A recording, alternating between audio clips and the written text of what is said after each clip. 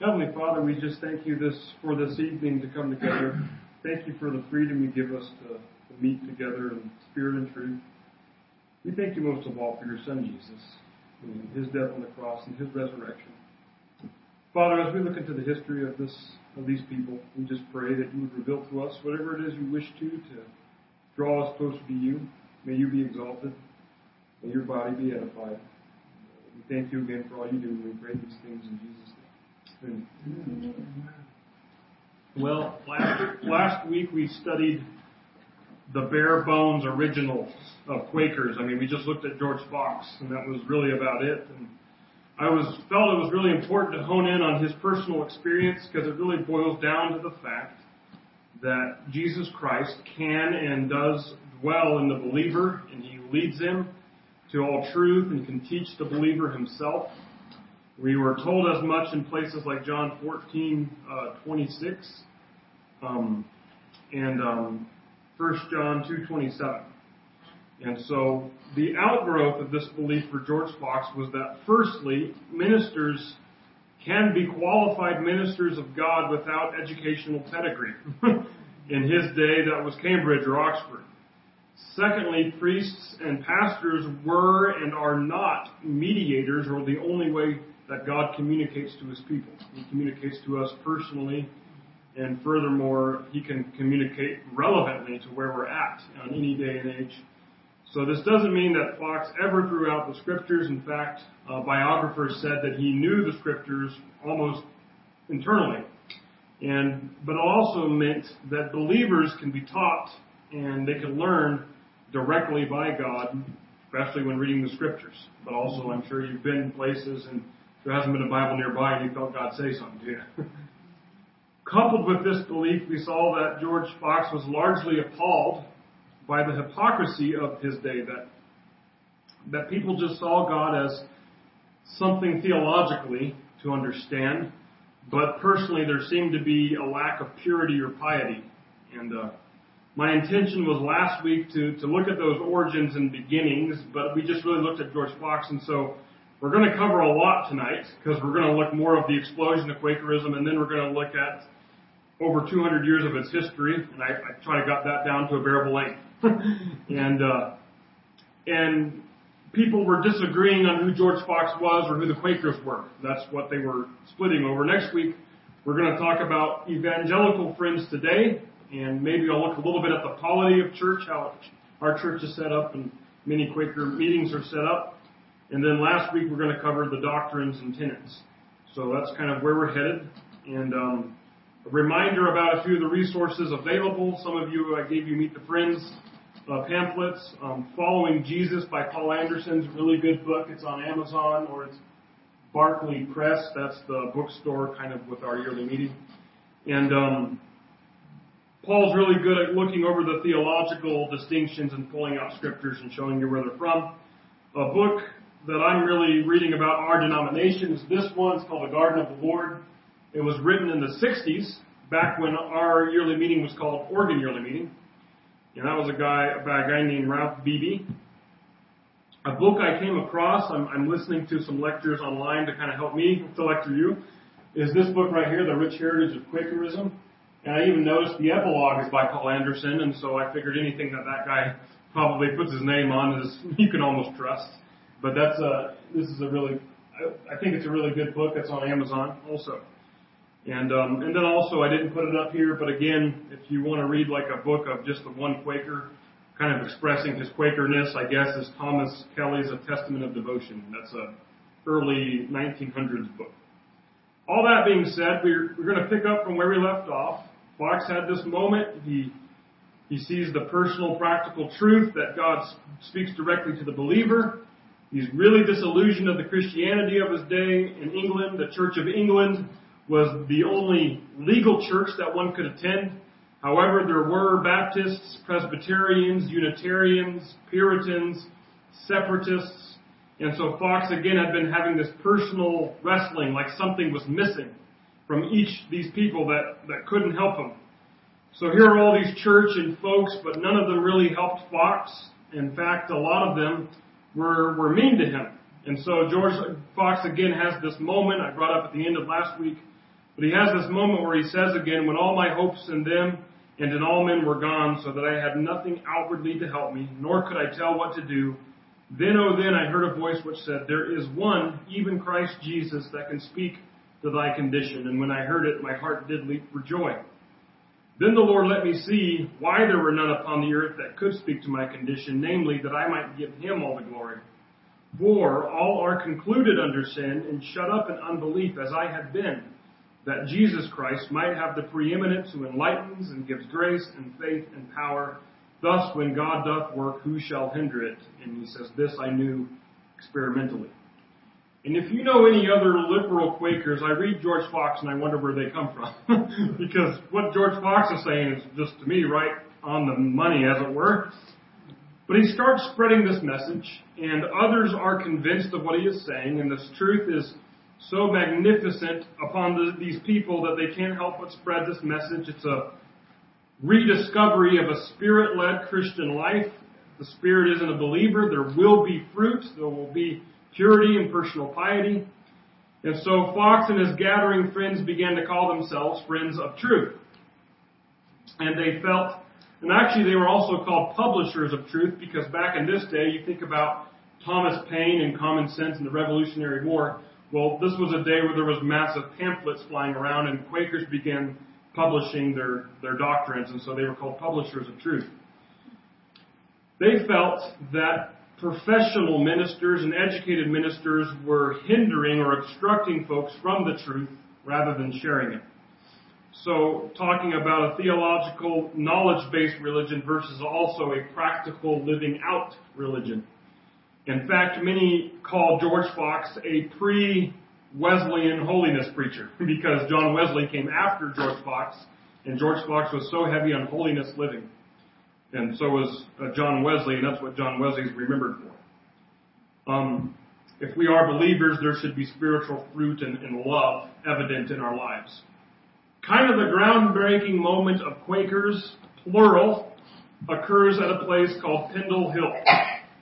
And it feels a little anticlimactic, as George Fox writes about it himself, because he writes in his journal, as we traveled, we came near a very great hill called Pendle Hill, and I was moved of the Lord to go up to the top of it, which I did with difficulty. It was so very steep and high. When I come to the top, I saw the sea bordering upon Lancashire. From this top of the hill, the Lord let me see in what places he had a great people to be gathered. And then he goes on to say in his journal, he comes down the hill, gets some water to be refreshed, and he moves on. And it's this paragraph, though, that many people refer to kind of the moment where the Quaker movement is really realized and it's moving. That when Fox sees this great people to be gathered, it's on. And so, in fact, William Penn, a well-known Quaker, he writes about this moment, and he has it with a bit more pizzazz as he writes about George Fox, and he says in 1652, he being in his usual retirement to the Lord upon a very high mountain in some of the hither parts of Yorkshire, as I take it, his mind exercised towards the Lord, he had a vision of the great work of God in the earth and of the way that he was to go forth to begin it. He saw people as thick as motes in the sun that should in time be brought home to the Lord, that there might be but one shepherd and one sheepfold in all the earth. And so as people hear this message, they start preaching. There is a traveling preaching group known as the Valiant 60. And this is made up of men, of women, and even youth. And it is these people, they will interrupt services at state churches. There was an old law that allowed lay preaching after the sermon. So Fox and his growing crowd would take usage of this law and sometimes denounce or challenge the ministers and preach the recovered doctrines that George Fox had heard of. By some bizarre coincidence, but it was most likely intentional, this law was suddenly made illegal in England that allowed for people to preach after the sermons. People could not lay preach at churches anymore, but the friends felt bound by conscience to speak out anyways, and sometimes they would interrupt sermons. This was a drawing of George Fox wearing his hat in church. Men were not supposed to wear hats in church, but he's plain, he's making a statement. So Well, when the friends are suddenly breaking the law by interrupting sermons, persecution starts happening. And there are several occasions of when friends are almost treated like rabble-rousers at bars, except for they're being literally thrown out of churches, landing on the steps leading up to cathedrals and rolling down. And just to give you an instance from George Fox's journals, he writes that after a meeting with friends, he felt led to go to a church. And he writes, "I went up to them and began to speak, but they immediately fell upon me, the clerk up with his Bible as I was speaking, and struck me on the face with it, so that my face gushed out with blood, and I bled exceedingly in the steeple house." I would take a pause here that many of the friends called the early churches that were not friends steeple houses, because they believed that the church is the people and not any of the buildings. So they would call the churches that weren't friends steeple houses, and they would call the places they met meeting houses, because we just meet here to do church. So he said he bled exceedingly in the steeple house, so probably a state church. The people cried, let us have him out of the church. When they had got me out, they beat me exceedingly, threw me down, turned me over a hedge, then afterwards dragged me through a house into the street, stoning and beating me as they dragged me along, so that I was all over besmeared with blood and dirt. They got my hat from me, which I never had again. Yet, when I was got upon my legs, I declared the word of life and showed them the fruits of their teacher and how they dishonored Christianity. And he says, after a while, I got into the meeting again amongst friends. And the priest and people coming by my house, I went with friends into the yard and there spoke to the priest and the people. The priest scoffed at us and called us Quakers. But the Lord's power was so over them, and the word of life was declared in such authority and dread to them, that the priest fell a trembling himself, and one of the people said, "Look how the priest trembles and shakes. He is turned a Quaker also." When the meeting was over, friends departed, and I went without my hat to Balby, about 7 or 8 miles. He's really concerned about his hat. Friends were much abused that day by the priest and his people, insomuch that some moderate justices, hearing of it, 2 or 3 of them came and sat at the town to examine the business. He that had shed my blood was afraid of having his hand cut off for striking me in the church, as they called it, but I forgave him and would not appear against him. About 15,000 friends were jailed for the first 25 years, among them 450 of them dying.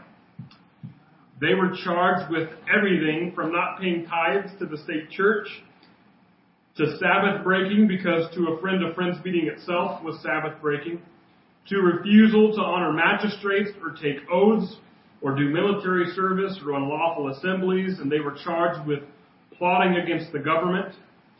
George Fox himself was imprisoned 8 times for a total of about 6 years, time-wise, after all of his incarcerations were added up. Dying was caused from everything from imprisonment conditions to throwing Quakers in the stockades, whipping them, stripping them, beating them. Meanwhile, again, some received heavy fines. Some of them were transported to colonies. Another well-known theologian for the Quakers, a guy named Robert Barclay, he writes, I guess I didn't have it on my slideshow, but he says, without regard to any opposition whatsoever, or what they might meet with, the Quakers went up and down as they were moved of the Lord, preaching and propagating the truth in marketplaces, highways, streets, and public temples, though daily beaten, whipped, bruised, hailed, and imprisoned. Therefore, yea, when sometimes the magistrates have pulled down their meeting houses, they have met the next day openly upon the rubbish. And so by innocency kept their possession and ground, being properly their own, and their right to meet and worship God, being not forfeited to any. So that when the armed men have come to dissolve them, it was impossible for them to do it unless they have killed everyone. When the malice of their opposers stirred them to take shovels and throw rubbish upon them, there they stood unmoved, being willing, if the Lord should so permit, to have them be buried there alive, witnessing for him. As this patient, but yet courageous way of suffering made the persecutors' work heavy and wearisome unto them, so the courage and the patience of the sufferers, using no resistance, nor bringing any weapons to defend themselves, nor seeking any ways revenge upon such occasions, did secretly smite the hearts of the persecutors. So, in other words, they were so pacifistic and non-resistant that the persecutors were just getting tired. They felt like, well, you're not provoking us. It's not like we can kill you. That would be weak of us. And it says that this sort of attitude slowly ate away at the hearts of those that were persecuting the Friends. There are some more interesting anecdotes I'll skip over. I included some of them in your outlines about prison ministry that George Fox did. But suffice it to say, again, this non-resistance to persecution eventually gets their persecutors off their backs.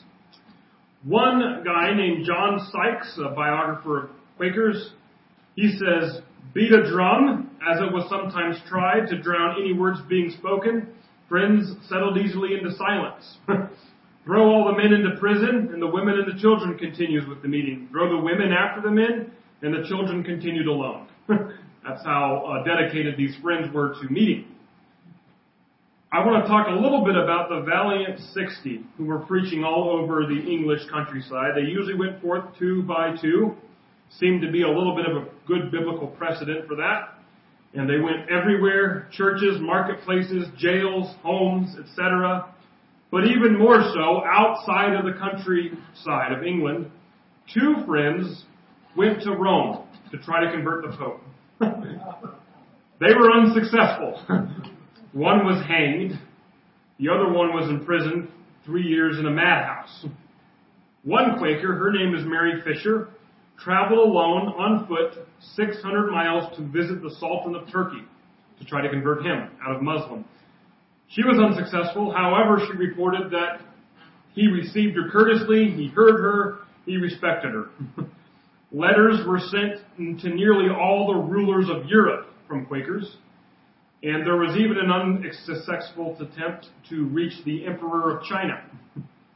Now, I feel I should make mention of a few peculiar things about these early Quakers, the Valiant 60, a few things where I'm afraid if you heard in other places, you might cock your head and say, I don't remember friendly history class for Kevin to say that. Rather convenient. So, first though, I want to preface this with a scripture you may not know that's in your Bible. Isaiah chapter 20. I'll just read the entire chapter for you. It's only, I think, 6 verses. And it says, "In the year that the chief commander sent by Sargon, king of Assyria, came to Ashdod and attacked and captured it, during that time the Lord had spoken through Isaiah, son of Amos, saying, Go take off your sackcloth and remove the sandals from your feet. And he did so, going naked and barefoot. The Lord says, As my servant Isaiah has gone naked and barefoot 3 years, as a sign and omen against Egypt and Cush, so the king of Assyria will lead the captives of Egypt and the exiles of Cush, young and old alike, naked and barefoot, with bared buttocks, to Egypt's shame. Those who made Cush their hope, in Egypt their boast will be dismayed and ashamed, and the inhabitants of this coastland will say on that day, Look, that is what has happened to those we relied on and fled for our help to rescue us from the king of Assyria. Now how will we escape?" So, if you missed it, God told Isaiah to preach naked, so he did. That takes guts. I don't think I'll ever do that. You're welcome. Another interesting passage we won't look at, but you're welcome to later, is Ezekiel chapter 4. And Ezekiel is basically told to dramatize a siege of Jerusalem with primitive action figures. And then he's told to lay down next to it on his left side for a year. So he does just that. Just bizarre symbolic behavior. We have accounts of Quaker women preaching naked. We also have accounts of men and women wearing sackcloth and ashes when they preached. Now, we'll talk about the Quaker distinction of women preaching more in our last session, but we have an account of Elizabeth Fletcher in 1654 who preached naked in a marketplace at Oxford. And the reason being, she stated that the Oxford church school was churning out hypocritical clergymen, that they weren't righteous clergymen, that God was going to strip them naked. So that was her bizarre reason for why she wanted to preach naked. You can do what you want with that. We don't have any comments one way or another about other Quakers, what they said about her, or what George Fox thought. He was still alive. We don't know if he was aware of it. He probably was. I don't know. I haven't come across any record of him talking about it, at least. But Quakers were kind of this group who really changed social norms. Their strong beliefs in God speaking to his people personally, really recaptured this idea of equality. Now, not the idea of equality that makes some conservatives twitch today, but equality of just men, women, races, no matter who you are, you have value. No matter what you do, you have value. Everyone's the same value, equal value under God. And back in the 1600s, you certainly had classes of people. There was the gentry and the peasants and the workers and the servants.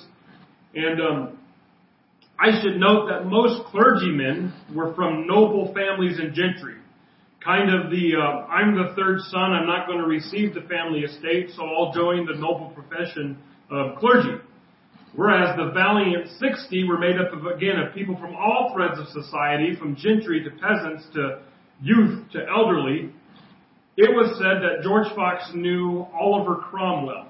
He wrote to him in letters. Oliver Cromwell was kind of the unspoken king of England during the Civil Wars. Cromwell never accepted the position personally, but he led anyway because nobody else would. And so Fox would talk to him, though, in a normal face-to-face dialect, like we would say to the president, Mr. President, or in that day you might say, Your Majesty. Well, George Fox would talk with Cromwell in his letters with no such pleasantries, but just how you and I would talk in the corridors after service. And this was not because Fox was inconsiderate, but his faith was that God made Cromwell and George Fox with the same sort of value over each. So why should people designate other people in other classes? What differences of values is there between the poorest man and the richest powerful ruler?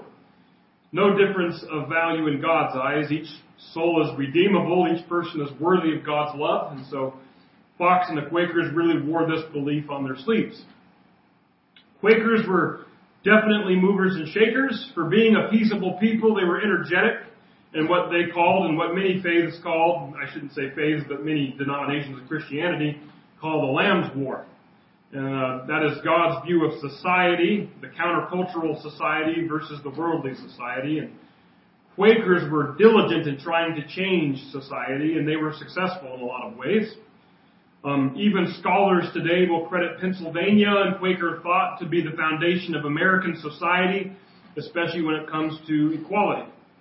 The American dream, you come to America, doesn't matter who you are, where you're from, what you did, everyone has a shot, that sort of thing. At the same time, Quakers were energetic in the last half of the 1600s. However, by the 1700s, there was a change coming for the Quaker people. And I listened to a pastor a while back. I listened to him quite a bit when I lived in Moscow. And he had a church that was founded in 1995. And by the latter half of the first decades of the 2000s, around 08, around 09, into the early teens, his church had exploded into a couple of thousand. And I believe he was seeing close to 2,000 people. And probably in a sermon about 2010 or so, there was a series on just this movement that Jesus had done in his church. And I remember what he said in one sermon. He says, when God does something in a people, the movement explodes and the mission seems successful. People often have a tendency of wanting to institutionalize that movement and make it a museum and no longer a mission. And that was rather prophetic for this pastor because by 2016 his church failed. However, this is kind of what happens with the Quakers. After a century of vibrant, energetic movement, the Quakers enter what many call the Quietist years. And there was always in those first years kind of a mixture of vibrant churches, and then it was open worship like we have, and silent worship with a mixture of people speaking, and when Quakers met for silence, it was always broken. Some Quakers have always pointed out in Acts chapter 2, verse 4, we know that the believers spoke in tongues and to witness to those that were gathered, but they didn't speak their sermons from other tongues because they studied well. But Acts 2:4 tells us, and they were all filled with the Holy Spirit and began to speak in other tongues as the Spirit gave them utterance. And same with 1 Corinthians chapter 14, Paul talks about spiritual gifts, both of prophecy and tongues, and he speaks of them both as a gift that the Spirit can give instantaneously in the gathering of believers. So this is what the Quakers were going for. They wanted an utterance from God. They didn't want a guy like me to study all week and get up and give a prepared sermon. By the time of the 1700s, though, roughly 50 years after the Quakers formed, some were trying to institutionalize the movement. And what I mean by that is when many began to see what God was doing and they were looking for the strengths, not in what God was doing, but they were looking for the tools and the outward signs of the movement, and they wanted to keep those going. And so it became, what did the early Quakers do that made them so successful? How can we polish it up? How can we ensure the good stuff stays and the bad stuff goes? And we do this often. This is what happens whenever you're more Baptist than Christian, more Quaker than Christian, more Nazarene. We have our pet doctrines, and we want to say we're unique and we've lasted because we met in silence and we waited on the Holy Spirit, unlike all those other churches. And that's where we find our unique stabilizing catapult that will ensure our continued success. That was kind of the thought that was going on. Well, the reality is God will ensure a movement as long as He wants to, and as long as the people within that movement don't look to the devices that God used in the movement, but keep riding the wave of God's grace. One work by a guy named Hugh Turford in 1702, he called it The Grounds of a Holy Life, and he wrote, "We must retire from all outward objects and silence all the desires and wandering imaginations of the mind, that in the profound silence of the whole soul we may hearken to the ineffable voice of the divine teacher. We must listen with an attentive ear, for it is a still small voice, but how seldom it is that the soul keeps itself silent enough for God to speak." And so there was this fear of, quote, creaturely activity and running ahead of the Spirit and hindering the gathering truly on God. So much so, the earlier vibrant and activistic expressive form of Christianity that Quakers did around their founding began to subside under a really more stoic, quiet attitude. Many friends' meetings were held in complete silence. In fact, one traveling minister recorded having sat through 22 consecutive meetings with only a single break in silence. So there was a lot of just come here, let's sit for an hour or two together and say nothing and go home. There was really this overthinking that characterized some of this mindset. There would be no singing because it was thought that, well, surely the Holy Spirit wouldn't lead every single person to sing the same song at once. And why God would not want to do that, who knows? But that was the thought. And again, kind of an institutionalizing of Quakerism. They took this adoption of a Spirit-led service to the extreme that anything, and by anything we mean anything, that was not blatantly, obviously led by the Spirit was not allowed in the service. Who made all the Quakers, as they gathered for worship, the judge of what was led by the Spirit? I don't know. It apparently did away, though, with the thought that God could providentially bring about a service on Sunday. You know, whenever we do programmed worship, and by that I mean songs and a sermon, we are relying on the providence of God that He's working through all of our means. There's a reason I picked those songs. There's a reason I studied this sermon. Apparently, though, He only worked to the Quakers at this time through miraculous and instantaneous prompting. Praying aloud was also pretty much forbidden because prayer should be a quiet thing between God and person, silent prayer. And it was during this time, since there was not common preachers, the only way a society of friends would show leadership was facing benches.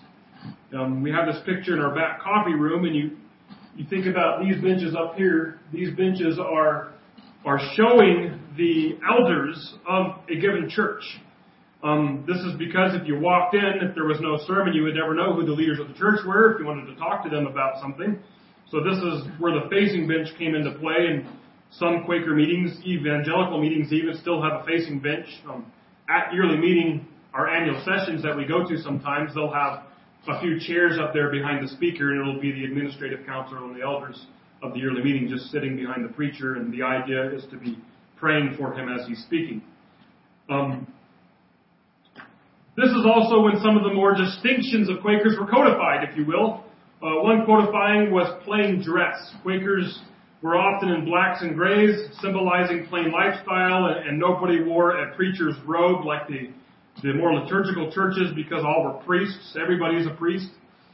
Up until John Wesley in the mid-1700s and his movement, as I said earlier, Quakers were well known for their personal piety. Their personal, some churches still have hypocrites who give a sermon on Sunday and then go get drunk afterwards. Quakers wouldn't do that. Obviously, Anabaptists like Mennonites and Amish were known for their personal piety, but Quakers were a bit more approachable, and because their integrity were as honest, polite people were known, it began to really serve them well in the business world. 18th century England saw the rise of small industry. Quakers were the ones most often approached because they were honest businessmen. What you get is what you ask for is what you would get. And because they have a very sincere testimony to integrity that served them well. And before too long, they were pretty rich. And this was an attractive element to outsiders, why people wanted to join the society of Friends. And it really became, in some ways, a separate society from the worldly culture. Members of Quaker meeting houses could only marry other Quakers. They disallowed Quakers to marry other Christians. So Christy and I couldn't get married in this era. But there was an excommunication of members who did not live up to discipline or faith and practice, as we call it today. Quaker meeting houses were also cultural and civic centers. Quakers handled business problems there. They handled family feudal problems at the meeting houses. There was little usage for court or police force for any officials to be involved with Quakers. Quakers handled all of that themselves. I actually have a few interesting books on Nantucket. I have one about the basically what inspired Moby Dick, the actual sinking of a ship called the Essex, and it was handled by Quaker businessmen. Nantucket was well known for being a big Quaker epicenter for many years. And I was reading through a history book on Nantucket, and just a lot of the stuff that happened in their meeting houses instead of the courts really struck me, like bank problems and things like that. There was almost this kind of Utah Mormon elitist attitude with Quakers. But at the same time, they were still approachable and still nice to others. By the mid-1700s, so about 100 years after George Fox, though Quakers were businessmen and a little bit elitist, they began to have a public name for activism as well. Some scholars believe that their activism and humanitarian aid was a bit more of a reaction. It was a reaction because they wanted to serve the broader society in ways that Jesus would, but Quakers got a bad name, especially in America, because of two wars. And the American Revolution, being pacifists, Quakers did not fight. And they were branded loyalists. In the Civil War, they did not fight. This ostracized them publicly. And many Quakers decided to pull out of politics, which was a big difference because Quakers were, again, they founded Pennsylvania. They were heavily influenced in the formation of America, but they pulled out of politics altogether whenever people were war hawking. So they decided to focus their efforts on humanitarian efforts. Quakers really led the way in the abolitionist movement because of their belief in equality over all human beings. Not every Quaker was an abolitionist, but by and large they were. In England, they were behind social reform, relief for the poor, improved education, public health, prison reform, because especially the early Quakers were imprisoned, saw a need for it. Many Quakers, being pietists, were big on temperance as well. Quakers were also championing better conditions for the insane instead of showcasing them at circus acts or sentencing them to madhouses, as many insane people were. Quakers really got this name of rooter for the underdog because, again, their belief in equal value, sanctity of human life, no matter age, sex, or race, everyone has value because they're all created by God. By the 19th century, though, we saw that the Quakers were well known for humanitarian aid and their business and so forth, but something is glaringly lacking. Any of you want to make a guess as to what that was? It could be said that this span of time from about the 1700s to the middle of the 1800s is called the Quietist years because it really lacked evangelical zeal. They weren't out converting people. They weren't out trying to proselytize too much. There was little desire to see others convinced of the biblical truths that Fox and the Valiant 60 had shared. as there were in the first half century that they were around. However, by the 1800s, there was an evangelical revival taking place found in the Wesleyan movement. John Wesley and the Great Awakening and the Holiness movement was really taking over the American continent. However, so was Darwinism, naturalism, humanism, and basically an aversion to Christianity was also taking root. And it was dividing lots of churches. Presbyterians were breaking, Baptists were breaking, Methodists were breaking, Unitarians were breaking from Congregationalists. And when it comes to Quakers, I've humorously decided to note that there's a series of overreactions taking place. The first overreaction takes place with a guy named Elias Hicks. I'm sorry, this is the best picture I could find of him. He looks pretty grumpy. But Elias Hicks is in the late 1820s. He's a Quaker preacher from New York. And he sees this Wesleyan holiness revival type movement. And like many folks of many denominations, Hicks has this aversion.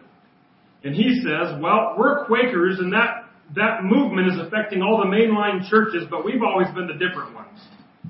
And so he sees the church that he grew up in, really the quietist Quakers, they're slipping away and they're being swallowed up by the evangelicals. So the Orthodox Quakers are going the way of evangelicals. Elias Hicks feared, that evangelicals overemphasized Scripture and de-emphasized really the core tenet of Quakerism, and that is personal revelation, or being taught personally by God. Not only with Hicks, but with most liberal theologians, which is what Elias Hicks was, of all stripes, there is this disagreement over the nature of man. On one hand, the same hand as Elias Hicks, was a basic belief that people were essentially good. And in Quaker speak, this manifested itself in Hicks and Quakers who believed like Hicks that John 1:9 says that the true light gives light to everyone, so everyone must be good, and anyone has God in them, and anyone who submitted to his leading would live in his will and says what God would wish him to say.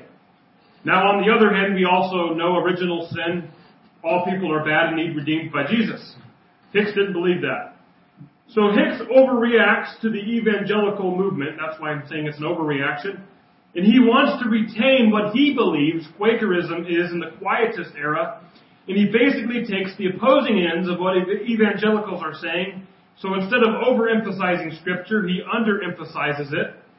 And instead of underemphasizing personal and continual revelation revealed to the believer by the Spirit, Hicks overemphasizes that, and he makes that the primacy of what it means to be a believer, or at least what a Quaker is. And so, one quote that really captures what he believes is he said, "How much more reasonable it is to suppose that an inspired teacher in the present day should be led to speak more truly and plainly to the state of the people to whom he is led to communicate, that any doctrine were delivered 1,700 years ago to a people very differently circumstanced to those in this day, I leave to every rational mind to judge." Now, of course, we would say that, yeah, we know that Jesus spoke 2,000 years ago, but we're taking his principles and applying it to our lives today. And we're taking his doctrines and speaking it a way that's understood today. So Quakers were trying to reason with Hicks. And he was pressed, and he explained that he only believed he believed parts of the Bible were false, or they were translated erroneously. It was also only necessary, he said, to believe in portions of Scripture. And Hicks even stated that other teachers of other religions, like Confucius, could be as divinely inspired as the Scriptures. Furthermore, Hicks denied that Christ was a Savior for all people, only a Savior for the people in Christ's time. Hicks also denied that Christ was even the inner light. He says, Quakers said, well, this can't be tolerated. And so a split happened, and those who followed Hicks became known as the Hicksites. And this split happens in 1827 in Philadelphia, and soon other yearly meetings would follow, and we'll talk a little bit next week about some of the remnants of Hicksite theology today that are still around. As splits often do, the two sides that split will really sharpen and deepen the conviction of both sides. For a while, if you had both in there, they're both kind of moderate. Well, if you kick one side out, the other side kind of gets a little bit more fiercer as well. So there were the Hicksites, and then there were what many called the Orthodox Friends, and they claimed that this was the group that was staying allegiant to what Fox originally envisioned, and I believe they were, or what Friends of the Truth were. And this Orthodox group insisted on the deity of Jesus and the authenticity and the authority of the Scriptures. 10 years after the Hicksite split, a guy named Joseph John Gurney came along. He is a British friend. He came to America for a 3-year tour. He was part of the British and Foreign Bible Society. That's kind of a group that was like the Gideons. They just printed a bunch of Bibles and distributed them as much as they could in all the languages they could.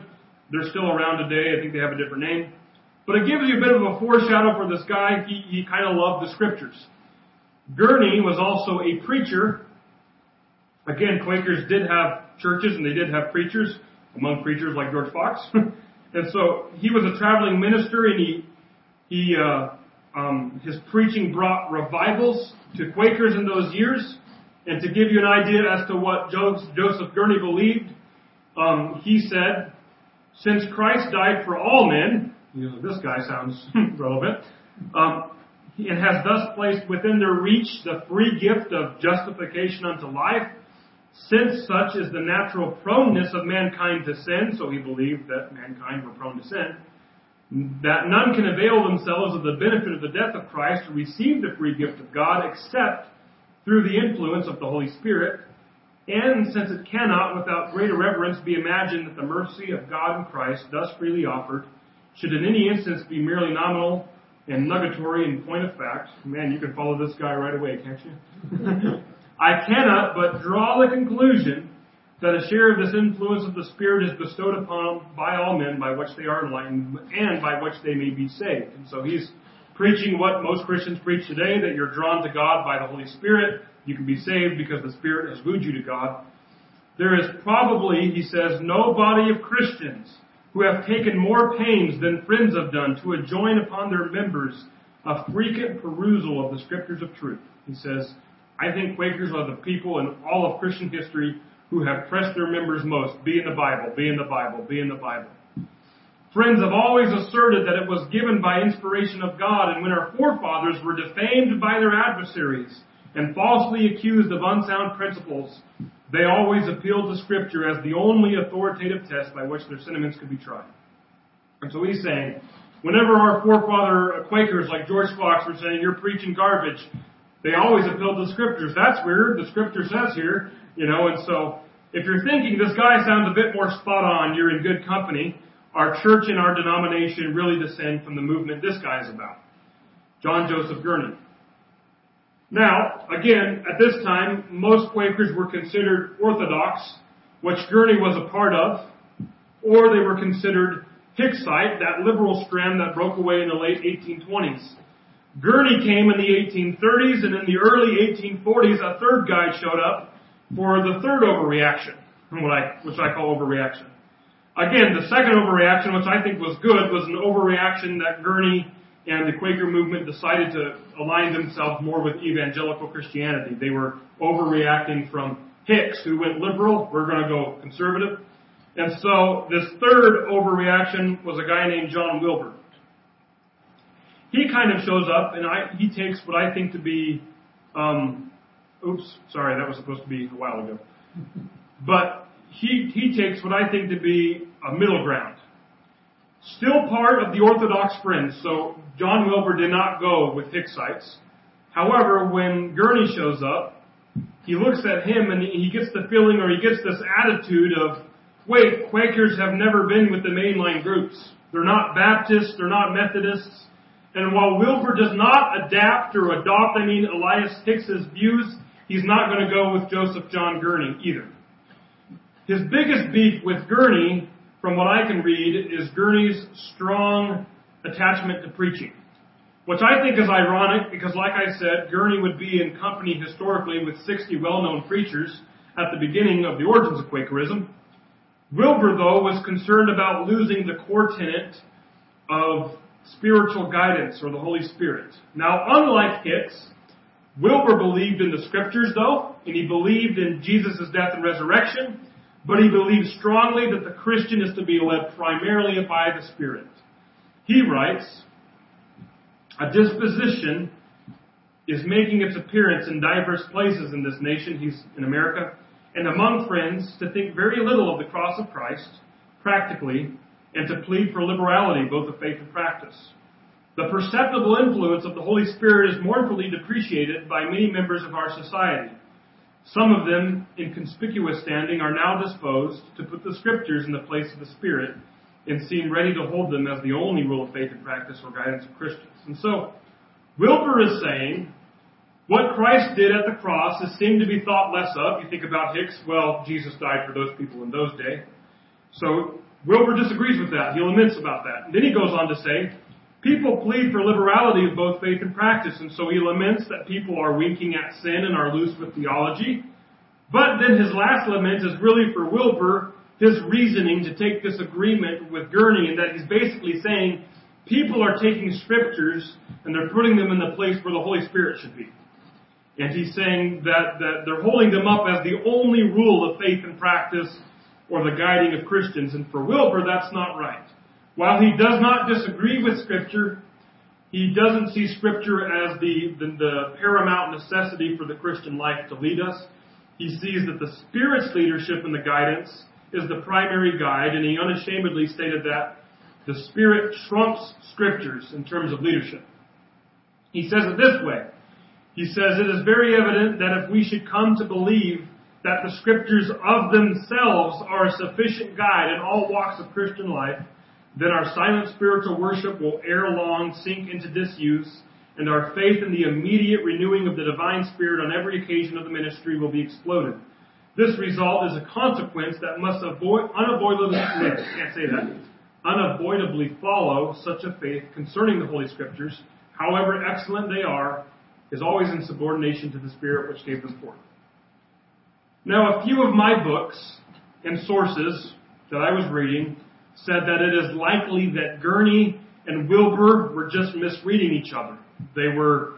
You talk to Gurney, of course Gurney would say, well, of course I believe the Holy Spirit is an important doctrine of leading believers.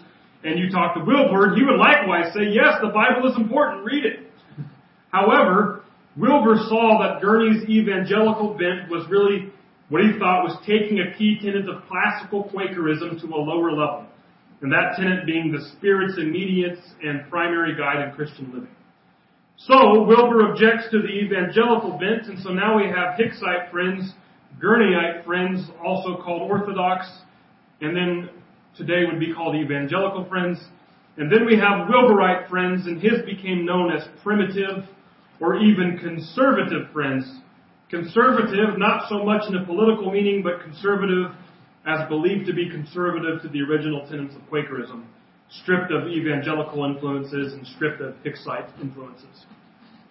Wilburites were also the only friends that really adapted a more plain people type attitude, simplicity, and plainness, and they maintain that today.